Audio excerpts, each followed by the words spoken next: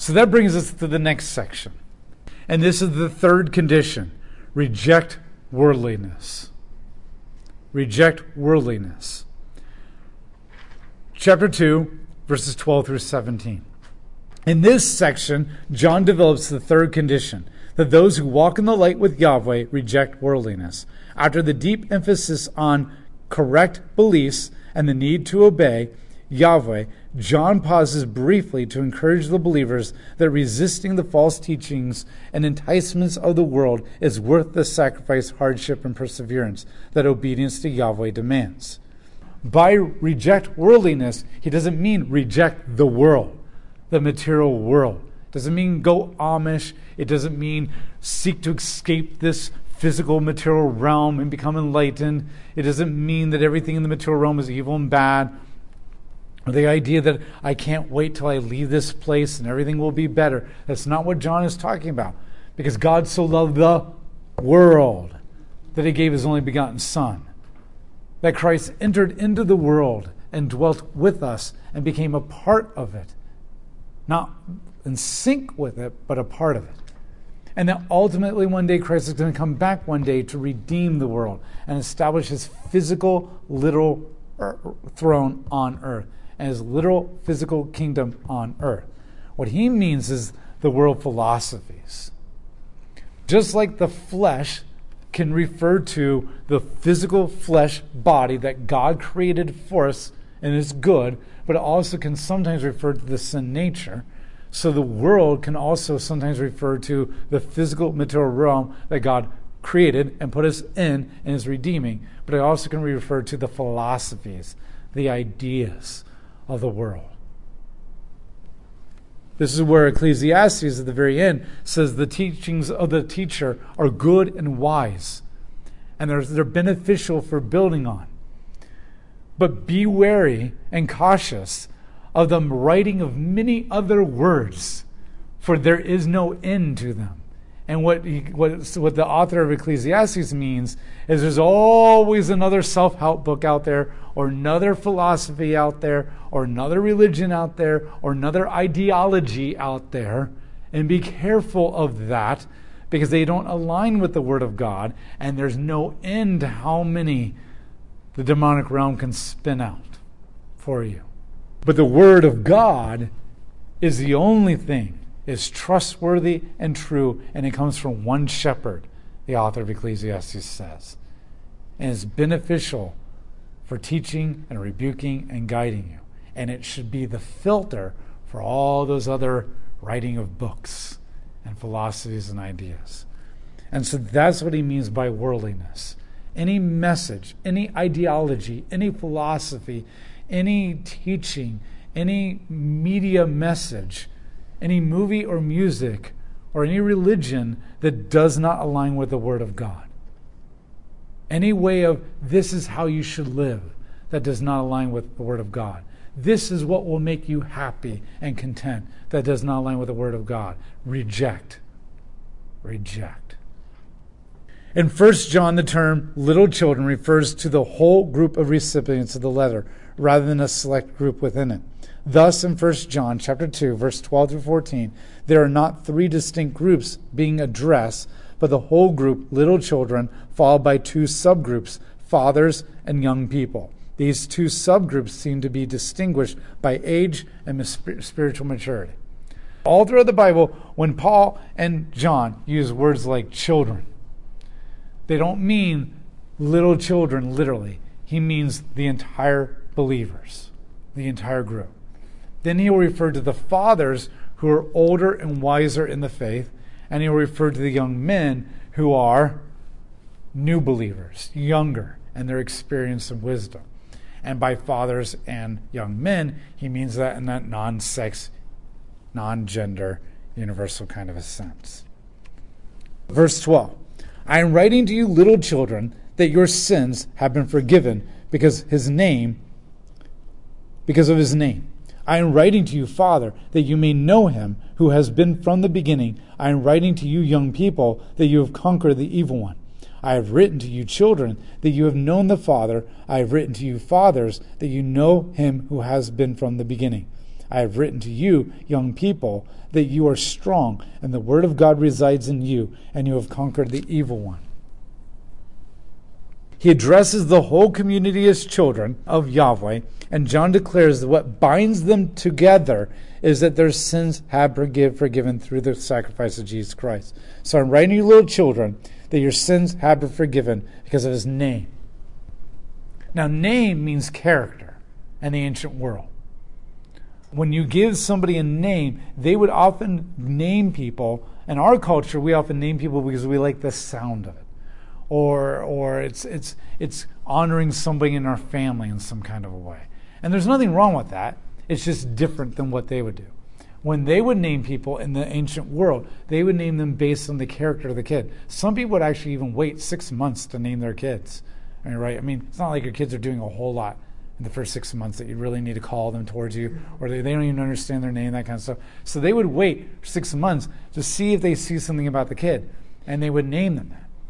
Or they might name them based on the character of God, that God had done something for them. Or they would name the character of what they hoped the child would be one day.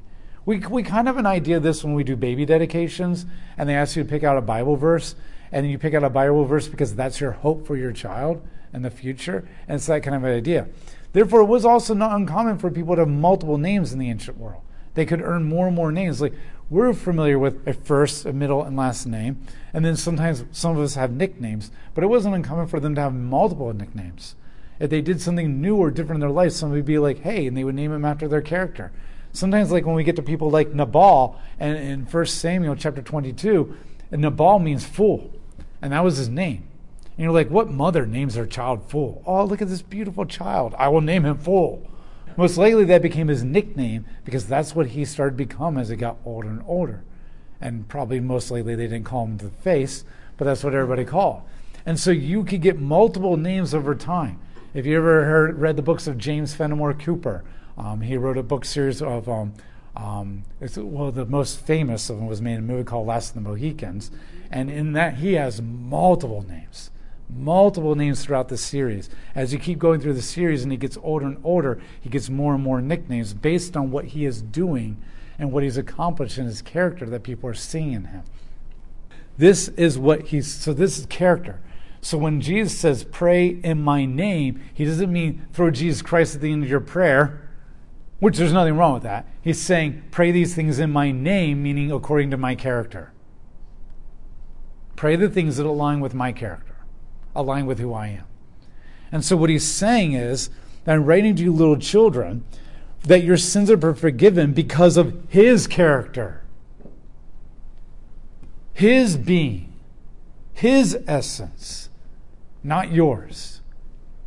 So what binds you all together? All your different denominations, all your age groups, all your genders. What binds you together? That he died for you because of him, not you. It was not your age group that brought salvation. It was not your ethnicity that brought salvation. It was not your gender that accomplished this. It was not your sub-hobby group or gentlemen's or ladies group that brought it. It was his character, his essence, his being, his work that saved you. Therefore, it's him and his work that binds you together. That's what you have in common. That's what unifies you. It doesn't matter that you used to be Jews. It doesn't matter that you used to be Gentiles. It doesn't matter what your family is pulling you towards. You have been bound together in a new person, a new community. Old ties die away. It doesn't mean that you cease to be Jewish, and that didn't matter. It doesn't mean that your culture has to die. The way you're thinking, it just means that this overrides all that. And that's what unifies you. So a church that is falling apart, a church that is deunified, he's saying this is what binds you together, that you all have been atoned for through his character. The fathers, the people who have done the faith for a long time, they've been around for a long time. They have experience. I'm writing you, fathers, that you know him who has been from the beginning. I'm writing to you, fathers, because you do know him. You've known him for a long time. You have great wisdom. Here's the temptation. The older people have this temptation I'm not knocking on you older people because I'll get to the younger people later. Okay, you're just first. And I'm not saying this is true of all of you. I'm just saying that the temptation of an old person is to have experienced and done a lot. You've already racked your head against the wall. You've already learned that that doesn't work, that that's not wise. You already know your regrets. You know what you would like to do differently. You have a lot of wisdom and experience. And it's very easy to look at the young generation and say, oh my gosh, that's not going to work. Right? Like, if only, I know you're going to hate it when I say this, but you don't understand yet. Right? Just trust me. But the temptation is that you start seeing them as ideological, brand new ideas that won't work, wild, energetic. Oh, don't worry, give them enough time and they'll be tired just like us too. They'll feel defeated just like us too. All that kind of stuff. And then it becomes easy to say they won't listen to us. Or they're too out of control, or they're too young, or they're too immature. And what John is saying is no. You need to be involved in the younger people's lives. You need to be discipling them. You need to be training them. You need to be harnessing that energy. You need to be harnessing that energy. I'm writing to you, young people, because you've conquered the evil one. You young people, you have lots of energy to go out there and conquer the world. The older people typically are tired. They're worn out. They have fought the fight, and it has kicked them hard. It doesn't mean that they've lost. It doesn't mean that they've given up. It doesn't mean that they're completely defeated, but they're still tired. They're tired. But you have energy, and you've conquered them. But so don't get too wild and just spin out of control. Don't waste your energy in the wrong things. He's not just saying you're wise and you've conquered. What he's saying is use that wisdom. Go out and conquer. Older people, use your wisdom to direct the young people in the right path. And then not just even age young, but the 40-year-old man who just comes to Christ. Sometimes they're invigorated with a young youth because this is all new to them and exciting to them, and they're ready to go out and do things. You young people, don't just have tons of energy and try to change the world. Conquer the evil one. Don't just try to change things to be different and new. Conquer. Use your energy to actually conquer evil. Older people, direct them. Give the wisdom. Help point them. You've lost it. You're maybe defeated in some areas. You feel like that's hopeless. Nothing ever changes. I've already tried that. Well, then use your wisdom to direct them. And now you have somebody who's younger, newer, and lots of time has gone by. We know that sometimes it's just about the right timing. It's not that what you did was useless. It's not that you weren't good enough. It's not that they could never happen. It just meant that maybe not all the pieces were in the right place, culturally speaking. Or maybe you cracked it enough when you were young that now it's ready to be burst open. And so now use your wisdom to point them in the right direction so that they can use the energy and continue the fight that you once started, to kick the darkness until it bleeds daylight. Verse 14, I have written to you, children, that you know the Father. Once again, what binds you together, the first thing that binds all of them together is that they have been forgiven through Christ Jesus. The second thing that binds them together is they both know the Father. They both know the same God. Remember, we talked about this in the previous section. They both know what binds you together is that you have a common God now. You have a common goal. None of those other hobbies matter. So I've written to you, fathers, that you've known him from the beginning. You're the ones who have known him longer than the young men. And I've written to you, young people, that you are strong and the word of God resides in you and you have conquered the evil one. Now he adds the strength part. You have the energy to do this. You have the strength. And so what he's calling the church together is, this is what unifies you. Don't look at them and say, oh, you're just defeated, or you're narrow-minded, or you're saying this can't work, and da-da-da-da, and you don't have the energy and the passion anymore, and we want to go out there and do all this kind of stuff, and we're on fire, and you're not on fire anymore. And don't look at them and say, oh my gosh, you're just out of control, or you just have bad ideas, or you'll find out later how defeated life can make you and all that kind of stuff, or you got crazy ideas, or that won't work, or whatever. What binds you together is Christ. And what binds you together is knowing him and being saved by him. And allow that. Don't see the differences that are minor. See the commonality that is huge. and then come together, and children or young men, young women, allow the older men and older women to guide you in their wisdom and experience. As you go out with your strength and your energy and your youth, and you conquer the darkness that is passing away and the light is shining. And older men and older women, allow the energy of the youth to be unharnessed. Direct it with your wisdom. And allow them to say, maybe it'll work this time. Because maybe it will work this time. Or allow them to continue and finish the work that you began. Because this is what will bind you together. And this is how the church gets things done. Now that he's united them and showed them what their strengths are and what they have together, now he's ready to say, reject the worldliness. Reject the worldliness. Verse 15, do not love the world or the things in the world. If anyone loves the world, the love of the Father is not in him. Because all that is in the world, the desire of the flesh, the desire of the eyes, and the arrogance that produced by material possessions is not from the Father, but is from the world. And the world is passing away with all of its desires, but the person who does the will of Yahweh, or the will of God, remains forever. Do not love the world or the thing in the world. If anyone loves the world, the love of the Father is not in him. The world is the moral order of humans who are defiant to God. Do not love the world, the moral order of humans away from God. The autonomy of the world, that we will follow our heart, just do it, have it our way.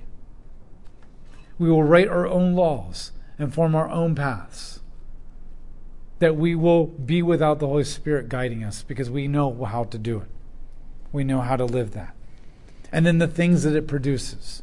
So when he says, do not love the world, he means the philosophy and the idea that my way and my heart will actually produce what I want, and it will give me joy and contentment, and what I want to do will bring peace, and then the things of the world is what that produces. It's the music that it produces, it's the movies that it produces, it's the materialism it produces, it's the political parties that it produces, it's the economic ways that it produces. It's all that stuff. It's the institutions it produces, the religions it produces. And John is saying, do not love them. Because remember, the world is darkness and Christ is light. If you love the world and the things of the world, then you're loving the darkness. And if you're loving the darkness, then you hate God and you hate the commandments of God and you hate your brothers and sisters. And we see this, right? Because the world talks about love all the time, and then it turns on people and destroys them, and it even eats its own. All we care about is love. We need to pass this law because it's loving to those people over there, and then they turn on each other. And they use it for their own gains somehow, and they don't even care about those people. This is what John is saying. That's not love. Because all that is in the world, the desire of the flesh, the desire of the eyes, and the arrogance produced by material possessions. The word flesh refers to all the human experiences and desires that are not conformed to the will of Yahweh. It describes the human nature incapable of attaining to God unless it is recreated by His Spirit. It is the seeking of our own will and desire instead of that of Yahweh's. The flesh here doesn't refer to the material body. It is sarx, and it refers to autonomy. Autonomy, my self-law, is my experiences, my desires, the things that I want from my life, the things that I want the world to be, the things that I'm going to try to make it be. And it's the ideas that agree with that, and then I follow those because they make me feel better than God's law, or it's the ideas that I've created out of those desires. And so I have a way that I think is right. I have a way of thinking that I believe will make me happy and make me feel content and will get me what I want. And those ideas and those desires, those laws that I write, they create institutions. They create corporations. They create policies. They create political parties. They create industries. They create religions. And then those institutions and ideas begin to shape the desires and the laws and the way of thinking of other people, that they buy into that and think, if I had that, or if I did that, or if I followed that, or if I think like that, that will make me happy. That will make me content. That will make my life the way that I want. It will get me what I want. And it completely contradicts the commandments of God. Adam and Eve in the garden is saying, my flesh looks at the fruit of the tree and says, yes, that will get me wisdom. Not God. God won't give me wisdom. That will get me wisdom. Or I do believe that God can give me some wisdom, but this will get it for me faster and better on my terms. With God, I have to wait for him to find the right timing. For God, I might actually have to suffer a little bit. For God, I have to be in alignment with him. But with that, I can seize it now. I can have it my way and follow my heart and just do it and have it now. And it will be instant gratification. It will cost me less. It's the same thing that the devil offered Jesus. Bow down to me and I'll give you the kingdoms of the earth. Jesus already had all the kingdoms of the earth. He's God. But Philippians tells us that he emptied himself of that authority of God. Not that he ceased to be God, not that he no longer was equal with God, but he was no longer exploiting his Godhead, using it, dominating an authoritative sense. Instead, he became a servant. But the only way that he could get that back is if he was obedient to God through the cross.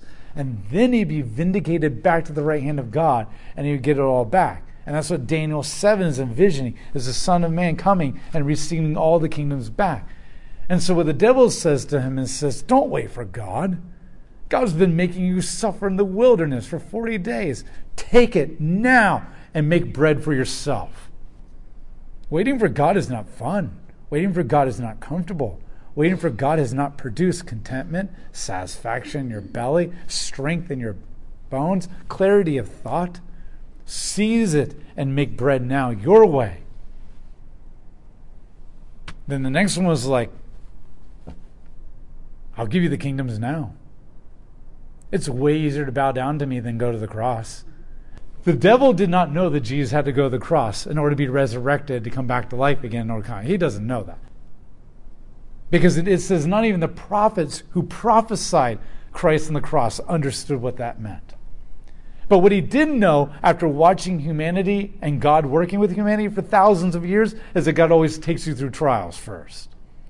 He knew that if this was the ultimate Messiah, and there are passages about suffering in Isaiah 53, that the devil can read the Bible for himself, he knew, if you're the Messiah, you're going to go through suffering on a great level, right? I mean, look at the suffering of Moses. And Moses said the Messiah would be greater than him. So that means your suffering is going to be greater. So if you bow a knee down to me now, instant gratification, I'll make it so easy for you. I'll give you all the kingdoms of the world. I'll give you what you want, your way. Even if the devil wasn't a liar and followed through with that, eventually when God came back to conquer the evil, Christ would have to give them all up. And it wouldn't last for all eternity.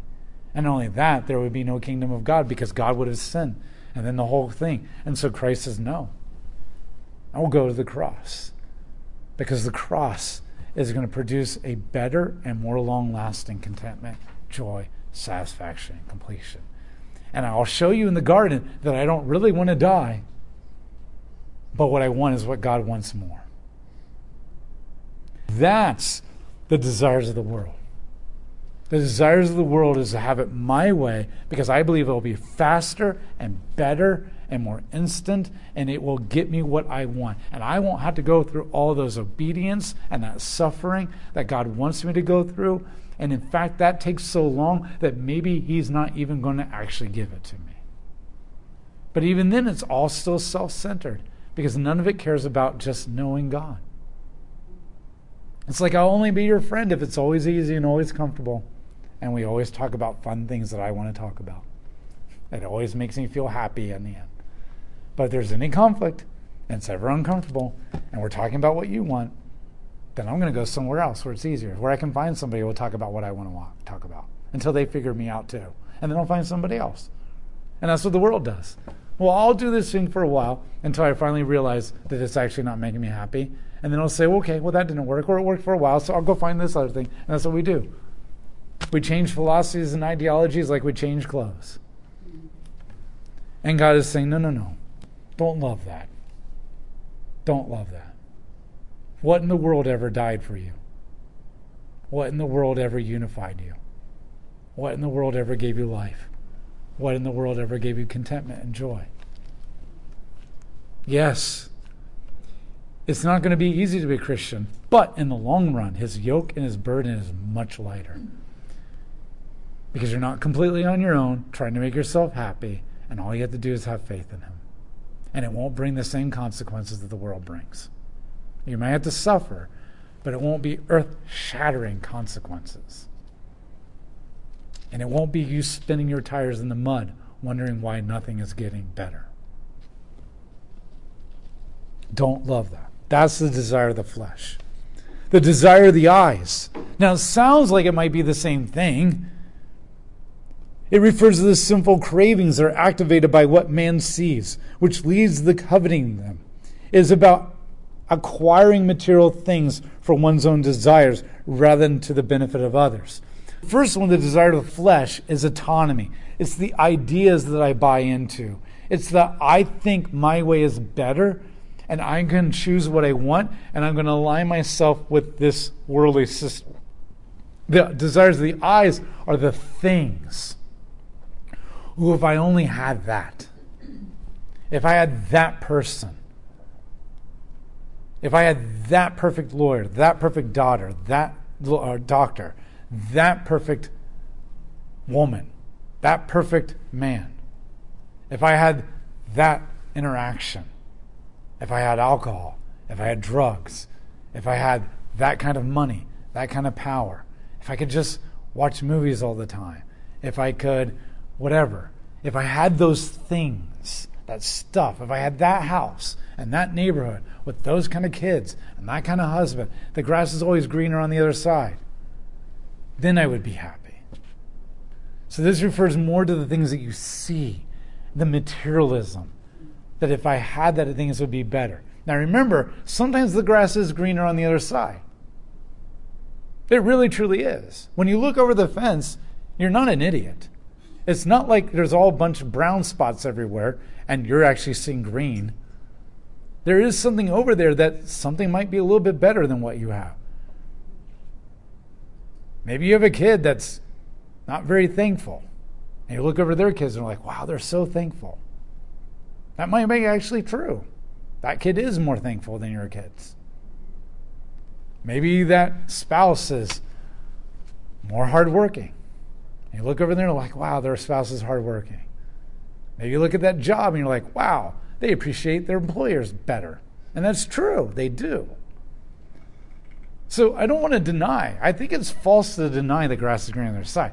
But here's before you think it's just the brown spots are in different places.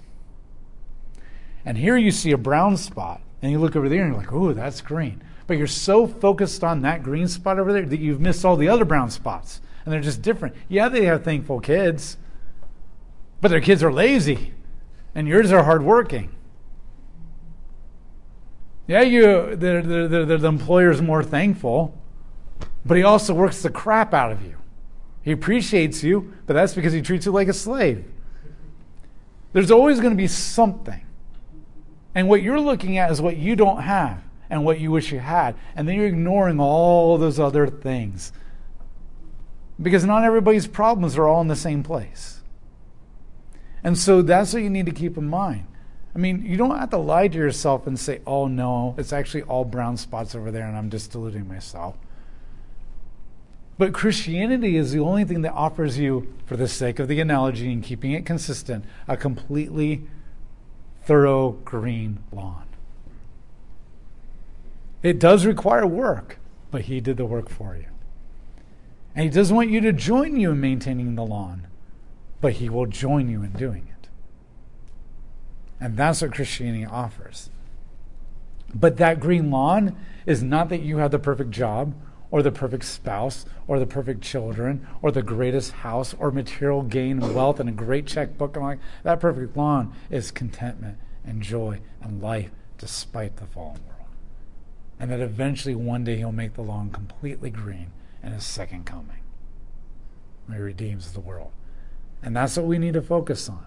And then if we say, Christ is using me to help make this lawn completely green, that I'm going to work in the life of my spouse to help them become more like that. I'm going to work, not change them and fix them, but to partner and join God. And how can I encourage them and help them? How can I change my workplace? How can I make the world look like God? Because just like Adam and Eve were put in a garden and then told to make the world look like that garden, we are placed in the world that is not a garden, it's a wilderness. But then Christ comes into us and begins to turn us into a garden. And then he makes that garden bigger and bigger and more lush, sanctification, so that we can go out and help other people witnessing and loving and that kind of stuff. And that's what he's calling you to. The phrase, the pride of life, refers to the boasting about possessions, the accomplishments or status. This person places his confidence in those things to ensure his security and significance without the need of Yahweh. Some translations, the arrogance produced by material possessions, but that's the pride of life. So this is where, look at me. Look at what I accomplished in my job. Look how much money I have.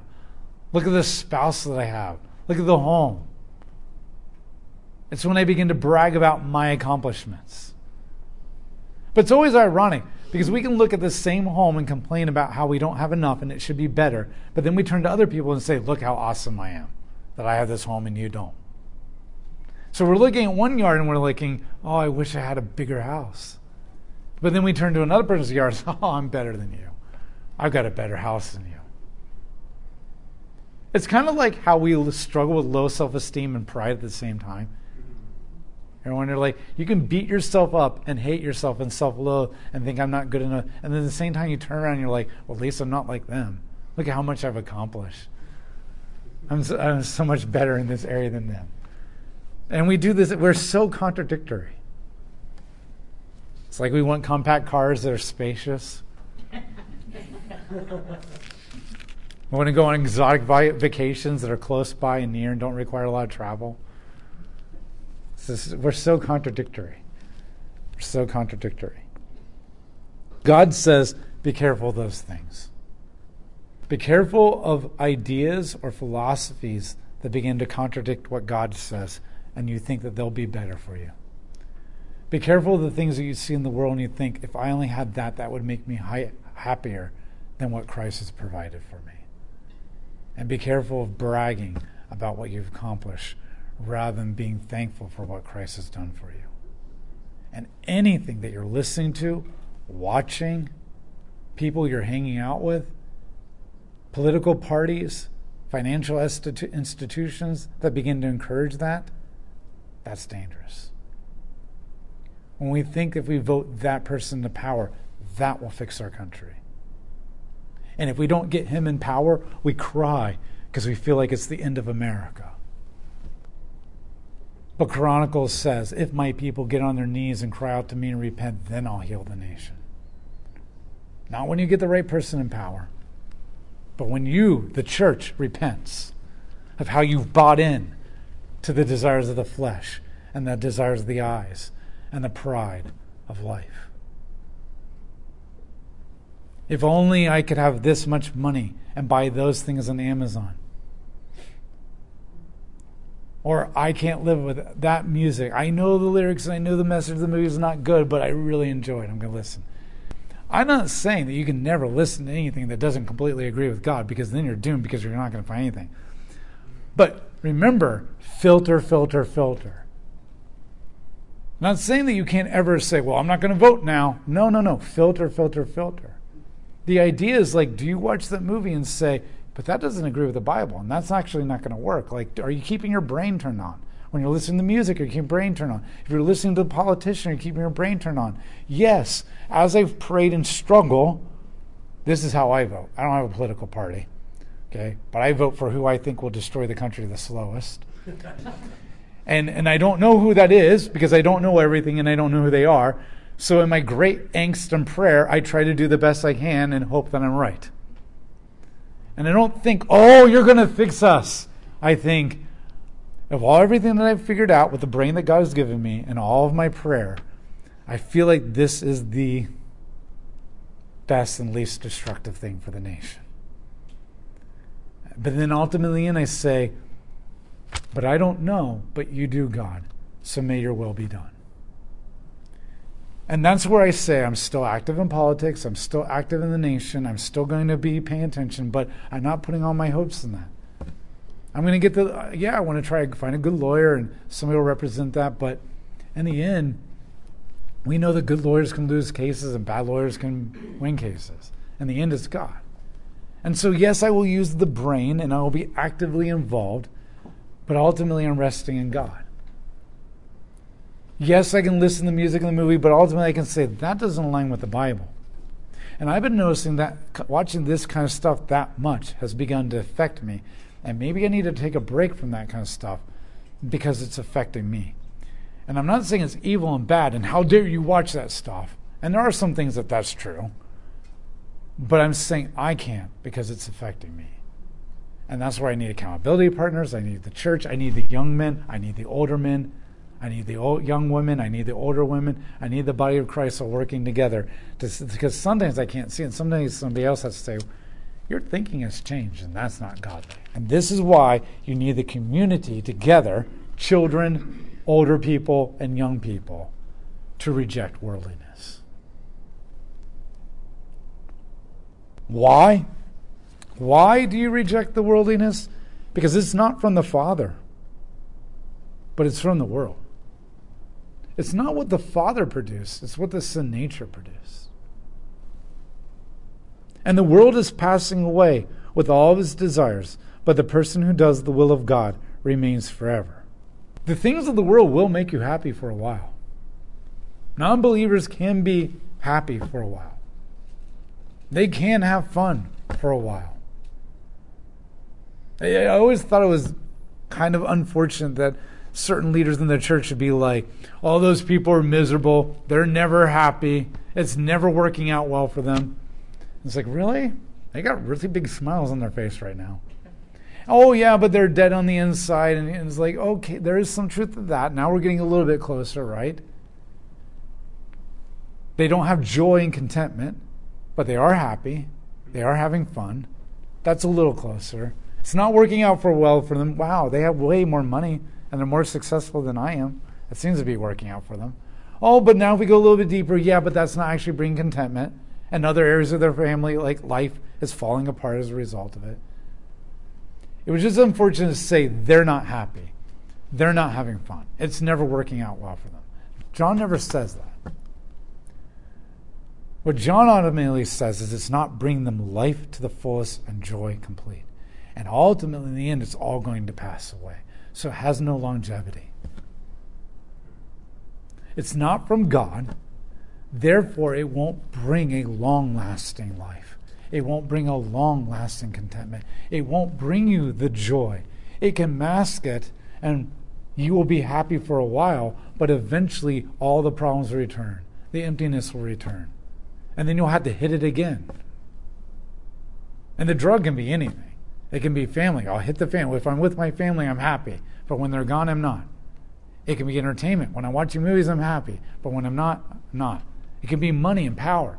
When I'm at work and I'm feeling powerful, I'm good. But when I come home and the family's out of control, well, I'll go back to work and get another hit. It can be anything. It can be church. At church, I feel complete and fulfilled, and I'm on the top, mountaintop experience singing songs. But when I come home, I don't have that feeling anymore. So I go back to church. I'll go to another church on Saturday, and I'll chapel on this, and I'll just keep getting my hits. And we medicate and we hit our drug to feel that again. And that's what John's talking about. That won't last. It is bringing you happy. It feels good. It does hit something, but it doesn't last. But the person who does the will of God remains forever. The one who's obedient, the one who abides in him, the one who walks with him, the one who repents and goes to Christ our advocate, confessing their sins for the atonement of the blood, that's the one who will last forever. That's what will never pass away. This is why Paul will say we are always Christ-centered and heaven-oriented.